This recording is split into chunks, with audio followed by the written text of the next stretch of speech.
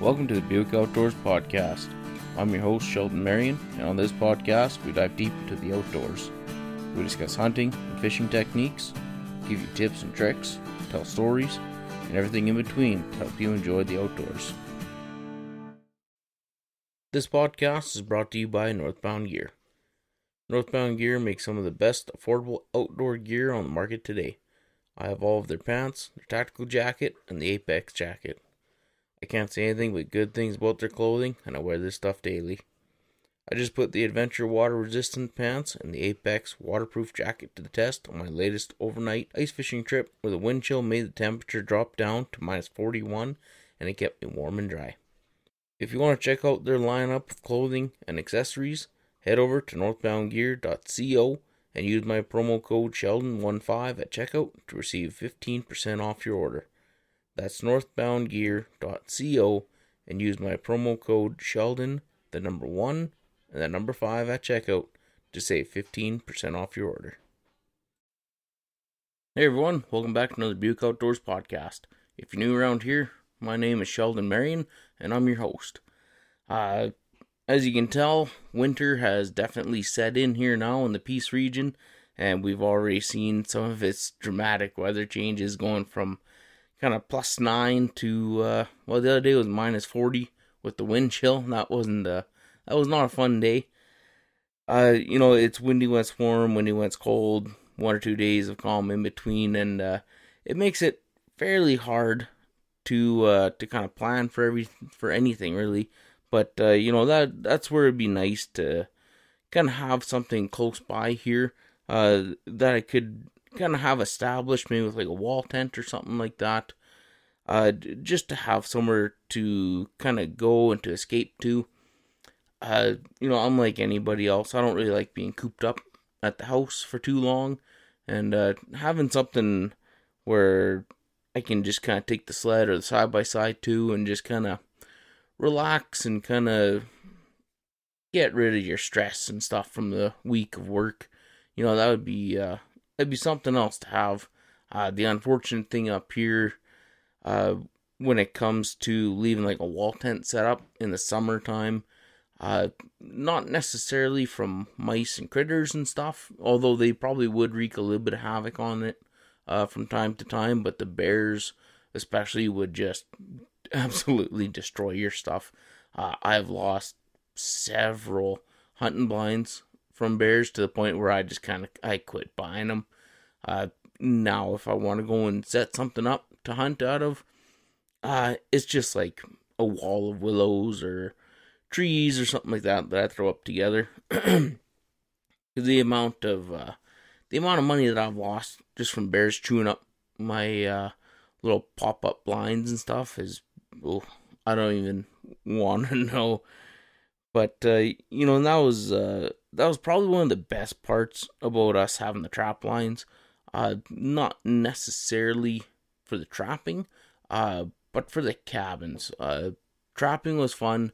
It was very educational. It gave you kind of a purpose for the weekend, and it really did get you outside. But I still think the best part is just the downtime and the relaxing time just spent at the cabin. You're nice and secluded. It's just dead silent, other than out at Cecil. Every night we were right underneath the little flyway there, so one little jet would go overhead there, and that's one of those things that you kind of start to miss after a little while, when it's just dead silent and you just hear that real slow burning jet going above your head. And it was nice. I definitely miss being surrounded by the trees and whiskey jacks and squirrels and stuff. It was one of those places that just kind of felt like home, but we can I can always take the wall tent or even one of my ice fishing tents or something like that, set that up in the trees here somewhere. I would like to build kind of like a fort or something like that, and maybe even do like a YouTube series on that. The problem is, typically around here, once there's like a single track going into somewhere, and I mean, I would take the side by side and my snowmobile into the little fort kind of a thing. But as soon as there's one track into somewhere, people always follow the tracks. And then, yeah, it would just kind of get destroyed and stuff. So, I don't know, maybe one day in the future, I might just kind of suck it up and give it a go, see how it works. But, yeah, that's future plans anyways. But, yeah, this weather that we've been having here, uh, when I was at work, I had a couple of days where it was the one day I think it was +9. Day after that started to rain, and then it got cold, and then it turned to snow. Then over in the Grand Prairie area, we got almost a foot of snow overnight. Up around Buick, we got kind of, I want to say 6 to 8 inches of snow. Uh, but yeah, and then things kind of turned around a little bit. When I got off shift on Wednesday and Thursday, it wasn't too bad. The weather was nice, but the wind started to pick up. So I had plans for Thursday, and I kind of canceled them.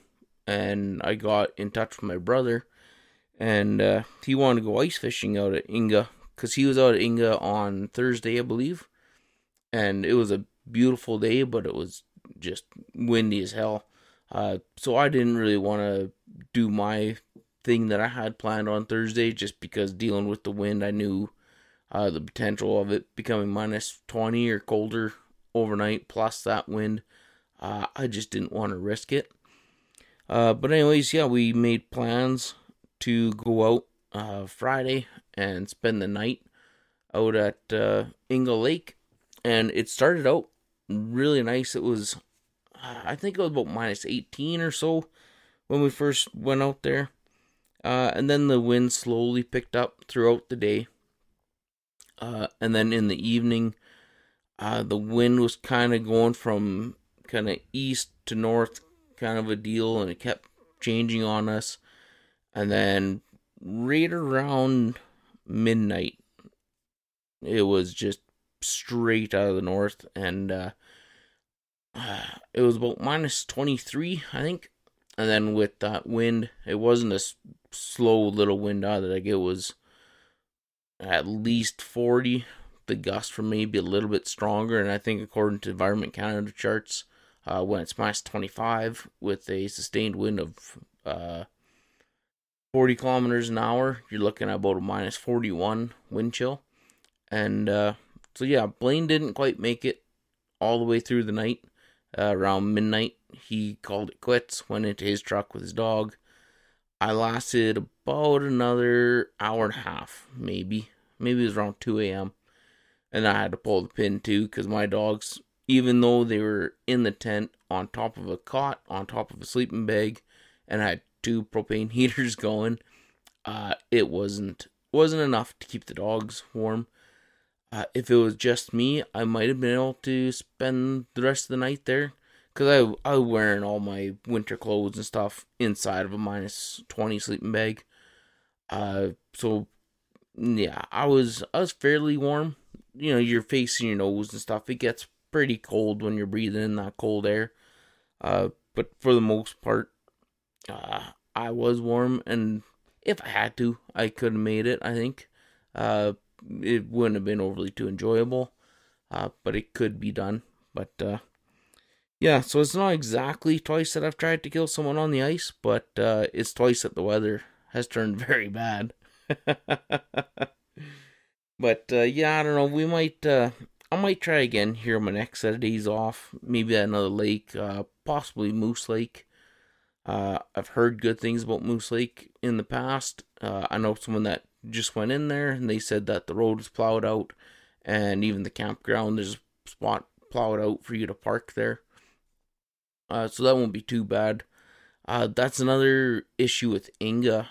It's a great place to go fishing, but unless you actually call up a grader and get them to plow stuff out for you, even into the campground usually doesn't get plowed anymore.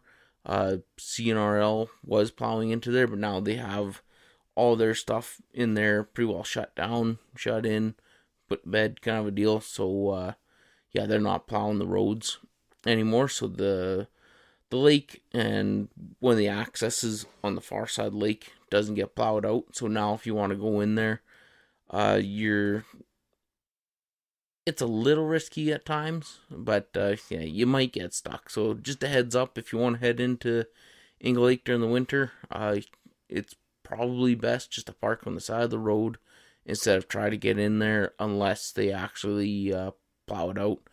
But it also depends on how many people go into the lake too.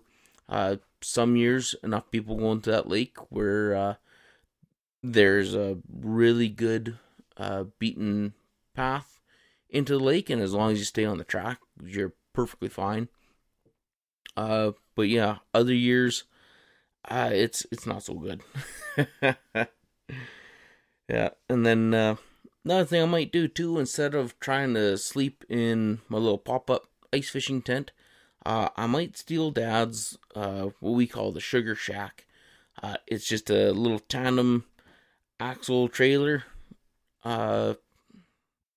I don't really know the dimensions of that. Maybe 8 by, I don't know if it'd be 20, maybe 16 feet. Somewhere's around there. But then basically we took, or not we, he took the trailer and he got basically a Utilidor cabin built on top of it. And then Utilidor, if you don't know what that is, it's basically tin with like that kind of 2-inch styrofoam insulation in between the sheets of tin, and they're just kind of like panels. So you got 4 walls and a roof, and then inside he put a little wood stove in there, and there's a queen size bed on the back wall. There's a window in there, table, chairs. I think last year he kind of got like one of those real small 12-volt fridges. They bolted in there. I think you just run an extension cord out the wall and plug her into a generator, kind of a thing. So you have a fridge in there too, and man, that thing, it works like a charm, and it's so comfortable when you're staying in that. It's just like having a mobile cabin on wheels. Basically, take it wherever you want that you can really fit the trailer in there, or where the road is plowed out. And yeah, you got a mobile cabin. And Dad there, he was crazy bugger. He was thinking about selling it when he moved south. And yeah, he was asking me if I knew anyone that wanted it.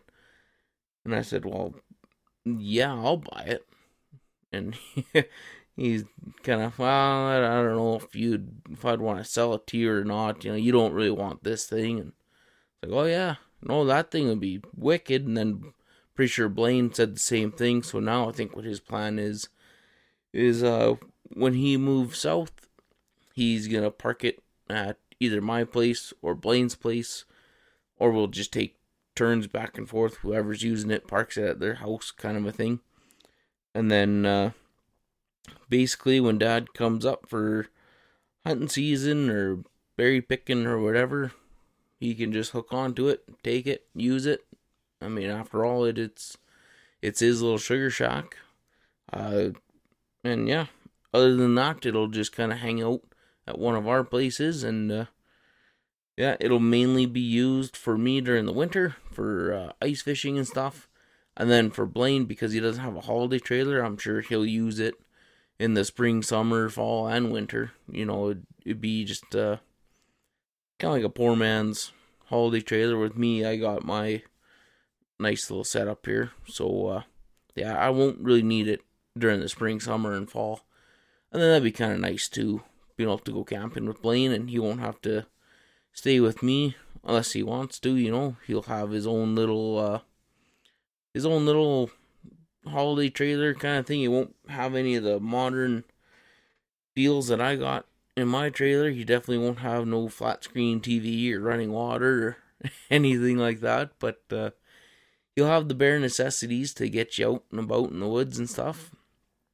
And then worst case scenario too, if he needs to use the toilet or needs to have a shower or do his dishes or whatever, he can come into my trailer for camping together and do up his dishes and stuff in my trailer. And if it's raining out and he's kind of tired of reading a book or something and he wants to watch a movie again, if we're camping together, he can always come into my trailer, fire up the generator, turn on the TV, watch a movie, play Monopoly, do whatever.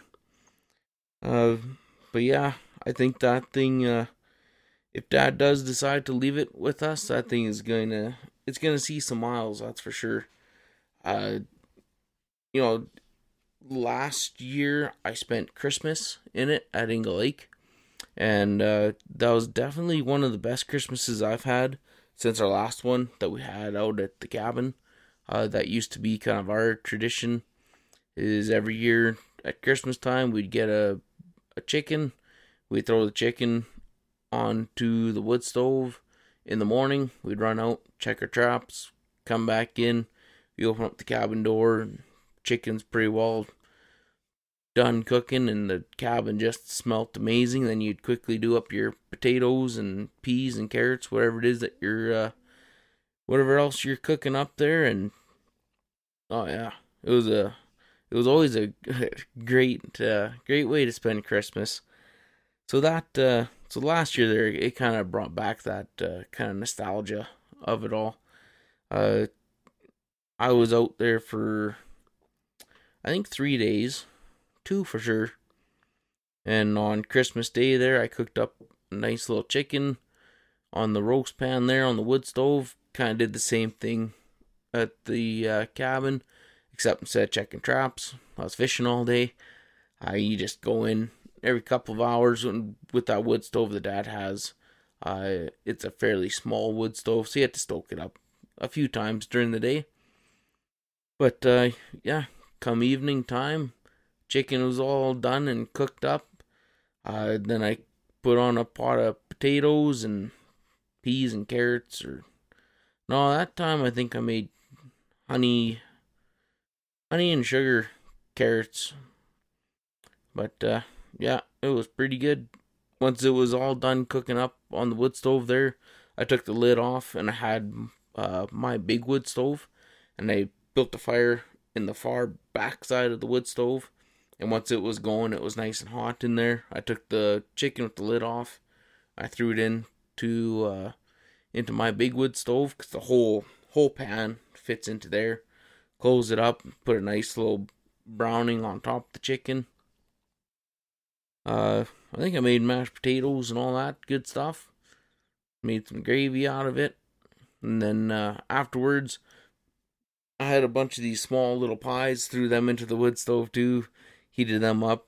So we had the chicken dinner, buns and all that good stuff, and pie afterwards for dessert. So yeah, I made a full-on Christmas meal out at Ingle Lake in the Sugar Shack, just with the wood stove.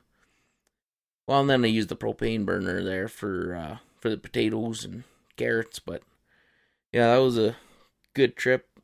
I think that trip too, if you want to check it out on YouTube there, you'll have to kind of search for it now. But yeah, I made a video that day on that, and yeah, that was a nice little Christmas getaway for me, Shelby, Dad, and my stepmom Karen there. They were all out, so yeah, that was a good way to spend Christmas.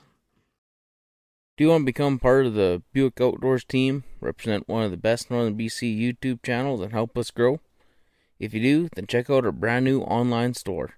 We have a bunch of new merch set up and ready to sell. We have everything from hats, shirts, sweaters, cups, mugs, backpacks, pillows, and the list goes on. It's also made for men, women, children, toddlers, and we even have something for your pets. We have several designs to choose from and a bunch of different colors and sizes. Head over to shop.spreadshirt.ca/Buick Outdoors to check it out. That's shop.spreadshirt.ca/Buick Outdoors and join the team today. Yeah, and when I'm doing stuff like that too, like, I could have easily spent a couple weeks out there just being out on the lake, catching fish, enjoying kind of nature, and just kind of being away from everything. Kind of makes me think back to like how the old timers did it there on the trap lines back in the day, like old Jack Schulte there. Uh, I couldn't imagine how peaceful his life would have been during the winter at his cabin on the trap line. Uh, Me and Dad actually took our snowmobiles into his old cabin there. It was kind of like the neighboring trap line to our silver line. Uh, I don't know when exactly that was. I know I was still in high school, so it was geez, probably 15 years ago now. But that was pretty cool being able to slide into there because it was, man, it was in the middle of nowhere, in the middle of nowhere. And then also, it's not just you're driving down a road and it just happens to be there. We were, whatever, 20 miles on a snowmobile trail where it's just old seismic lines and old hand cut lines. And then at one random spot, I remember on the left hand side of the trail, there was a small little opening. And Dad was looking at it and he goes, well, I know somewhere around here is where Jack's old cabin is, so this kind of looks like a trail. Maybe we'll head in here. And went in there, and lo and behold, found his old cabin. He had his cabin set up there. He had an old food cache. A food cache, it's basically a miniature cabin, like a 6x6 cabin that's up on like 20-foot stilts up in the air. And then that way it keeps the bears and mice and stuff out of your food. But that thing, it blew over. So it was laid out on across the yard. But surprisingly enough, that thing it wasn't really damaged all that much. It looks like somebody just kind of picked it up, put it on its side, and that's where it was sitting. So whoever constructed that, I'm assuming old Jack Schulte, he did a hell of a job building that for it to fall off the stilts and still be in one piece. You definitely wouldn't have something built like that today. But then also across his yard there was probably 6 or 7 dog houses for all the sled dogs. There was a great big spruce tree, and hanging up on one of the branches was about a dozen old beaver hoops. Beaver hoops, they're old stretchers for beaver. They're made out of willow. Basically, you take 2 willows that are still green, and you tie them up on one end, and they come around as a big hoop. You tie them on the other end, and then when you stretch out your beaver, you start at the nose and the tail, and then you do the sides, and then you go in between each ties, and eventually you just stretch your beaver out on this willow hoop, and then you have a nice little beaver round, and you let your beaver hides dry like that. And yeah, not too many people even know where an old beaver hoop is, let alone have seen one or put their hands on one, kind of a thing. So that was pretty nifty, being able to see one that wasn't like a recreated one. Like those beaver hoops were actually used by old Jack. So little memorabilia, things like that. It's pretty cool to be able to say that you got your hands on it, kind of a thing. And all that, we didn't bring anything out. We just picked it up, looked at it, kind of, oh wow, that's pretty neat. And then we put it all back, and then his cabin was still standing. It was in absolutely phenomenal shape. If you're just listening to this and you're not watching it on YouTube, you're kind of missing out, because right here I'm gonna put up a little picture of the old cabin there with me standing in front of it. And yeah, it's pretty neat how some of that stuff is still standing. Man, even on the inside of the cabin, because out there you never locked your doors. Especially back in the day, every old timer kind of knew where everybody's cabin was. That way, if you ever ran into trouble, back then neighbors were good neighbors. You didn't have to worry about anybody for the most part. There's probably the odd person that was kind of trouble, but 99% of people, if you had troubles, you knew where your neighbor's cabin was. If it was closer than yours, you would just go to their place. And if nobody was home, the door was open, wood box is full. You just went in, made yourself at home, get yourself situated, and then in the morning you could take off and kind of get back home, kind of a thing. But yeah, we walked inside, and man, that thing was still just pristine on the inside, other than, the obvious mouse droppings here and there, and the odd thing was chewed up. I think there's a pair of shoes that was chewed up, and his old sleeping bag and foamy cot was chewed up. Well, when you walk in there, it was a nice little log cabin, and on the right hand side, I want to say there's just one big kind of cupboard, and there's a medicine cabinet there. He had his single mattress on the far side on the wall. Beside that was a little nightstand. Inside the medicine cabinet, there's a bunch of small little brown glass bottles, all missing the labels and stuff. So it was, you didn't exactly want to crack those open and give them a sniff, because you never knew what the old timers had for medication and pills and rat poison and whatever else. It was all a mystery. Back in the day, he probably knew exactly what was in there, but yeah, now all the labels were gone, and you just, yeah. It was cool to pick it up, look at it, and say, hey, that's pretty neat. Put it back and leave the cap on. And then his nightstand there that was beside his bed, I opened that up, and inside was his old, it was BC Trappers Association card that was in there. And I can't remember what year it was from. But that, we ended up taking that out with us. And also there was an old Trapper Nelson frame bag that was in there. And the frame bag and Jack Schulte's BC Trapper Association card, we donated that to the Fort St. John Museum. So those are hanging up in the Fort St. John Museum. So if you go there and you see that that display, if you grab that Trapper Nelson bag, pretty well anyone looking at it, you'd probably think that it's just some hunk of junk, dirty old canvas bag. But if you only knew just even the story of how it got to the museum, you would be absolutely blown away. Let alone the amount of stories that bag could tell just from being on kind of Jack Schulte's back over the years, and just the amount of traps and fur that's gone in and out of that bag. It'd be a phenomenal story if that bag could talk. The weird thing though was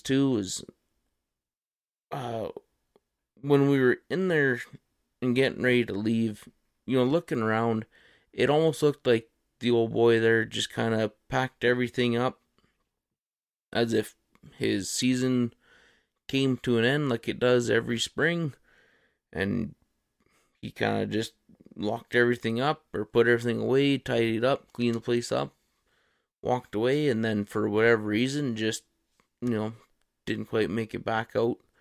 I don't know if maybe some health issues got to him, or he sold the line to somebody and they didn't go back out to that cabin, or what the deal is. But it's amazing that just how many of those cabins like that are scattered throughout even the Peace region, let alone the Peace region, southern BC with like all the old gold mines and stuff. Alberta has a huge history of trapping and ranches and stuff too that are the kind of the same thing. Even old homesteads. My great grandpa's old homestead, we quadded into there, kind of like a family reunion quite a few years ago. I think that was probably back in 2011, maybe 2012. We quadded into the old homestead. Well, at first we actually took a helicopter in there, which was pretty nifty. Went and we looked at the old barn, the old stables, looked at the old house. Even the old outhouse was still standing, which was pretty cool. Then you find some old relics, like there's a bunch of old kids' toys that were still in there, and old wood stoves that were kind of about 3/4 of the way rusted out, but you can still tell that it was an old wood stove. So it's pretty nifty what you can find in the bush, and even right here around Buick, uh, just right across the road from me, maybe 300 yards, if that. There's an old house that's all kind of caved in now, but yeah, there's an old house over there. Same thing as Great Grandpa's old homestead. You can see where the wood stove was. Uh, with this one, that's about the only thing you can see. It's still pretty cool to be able to walk through there and look. It's pretty nifty. And then just up the road here, about 2 kilometers on the left there. If you go way back in there, there's another old house site in there. You can tell where there was an old house. There's kind of cement set up for a second house. There's a couple of sheds. And if you go into the back corner, there's an old combine in there, which is pretty nifty. Oh, geez. What else is around here? My spot where I like to go and look for moose. I don't know what kind of a shack it was at one point in time, but it's kind of like a 10 by 10 shack that's all caved in and stuff, and that's right along the banks of the creek, so I don't know if that was an old skidder shack, maybe. But, yeah, it's pretty cool what you can find when you're out in the bush and the stuff that you stumble upon. Even, like, old cars and stuff, on the Silver Line, we found there's an old car parked right by the cabin. I think it was like an old blue Chevy car. And then out on the old Cecil line, before they put in a new pipeline there on the one corner of the road, we were setting lynx traps in there the one day and happened to notice something kind of parked in these tall willows and spruce trees, and yeah, there's another car parked out there all rusted out and stuff. So it kind of makes you wonder who drove it in there, what happened, why it got left behind, and if only you could kind of tap into their stories from time to time and kind of just see, what led that car or that house or whatever to be abandoned and left there. And yeah, it's pretty cool what you can find.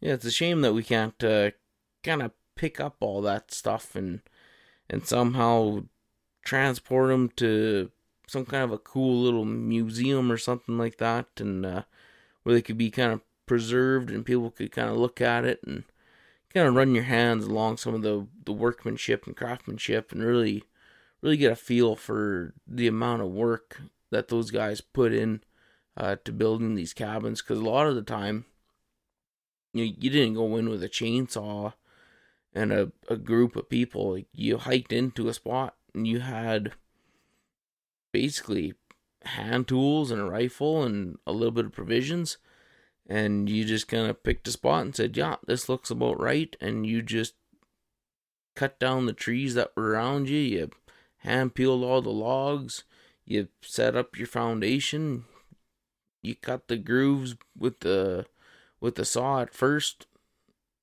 chip them out with your axe, use a hand chisel to smooth it all out, stack them up, and slowly put a cabin together, or in some places slowly put up a house. And it's just amazing that some of these places are still standing, where you can literally walk up and you can put your hand on the the old axe marks and stuff, and you can really feel like the history and the craftsmanship and the knowledge that's slowly getting lost. And yeah, it's a shame that most people don't get to do that. It's also a shame that most people kind of don't really care either. That's where I'm pretty happy where I'm one of the few people that when I do find something like that, the amount of work that has gone into something that was hand built, and like you can almost feel like the pride and knowledge in the walls itself, kind of a thing. it's one of those things where you either know the feeling or you don't. It's kind of like my old 30-30, Grandpa's old gun. If when I pick that thing up, to me it's not just a old rifle. You can feel my dad's hands and my grandpa's hands that were on that gun. And yeah, it's really made me kind of shift from liking synthetic stocks to liking wood stocks on guns. Mainly just because one day it'd be kind of cool that I'll be able to hand down my gun to one of my kids or my grandkids or something like that, and hopefully they kind of get the same feeling where they can hold up the old CZ-22 and say, yeah, this is Grandpa's gun, and he shot a lot of chickens with it back in the day, or the old 30-06, my old 16 gauge shotgun, all those rifles that are all wood stocks, and yeah, it's something else to kind of put your hands on them and pack them through the bush, and it's pretty cool. But anyways, guys, I think I'm gonna cut her there, and I want to thank you guys for listening to the podcast. If you're just listening to this and you want to watch the video version, you can head over to YouTube, check out our YouTube channel, just called Buick Outdoors. Also, if you're watching this on YouTube and you want to listen to this on the next one, or listen to one of our old episodes, I just search up the Buick Outdoors podcast on any major podcast platform, and yeah, you'll find us out there. But yeah, anyways, guys, I want to thank you for watching. Thank you for listening. Please consider subscribing to the channel. Give us a rating on whatever platform you're listening to us on. And yeah, we'll see you on the next one.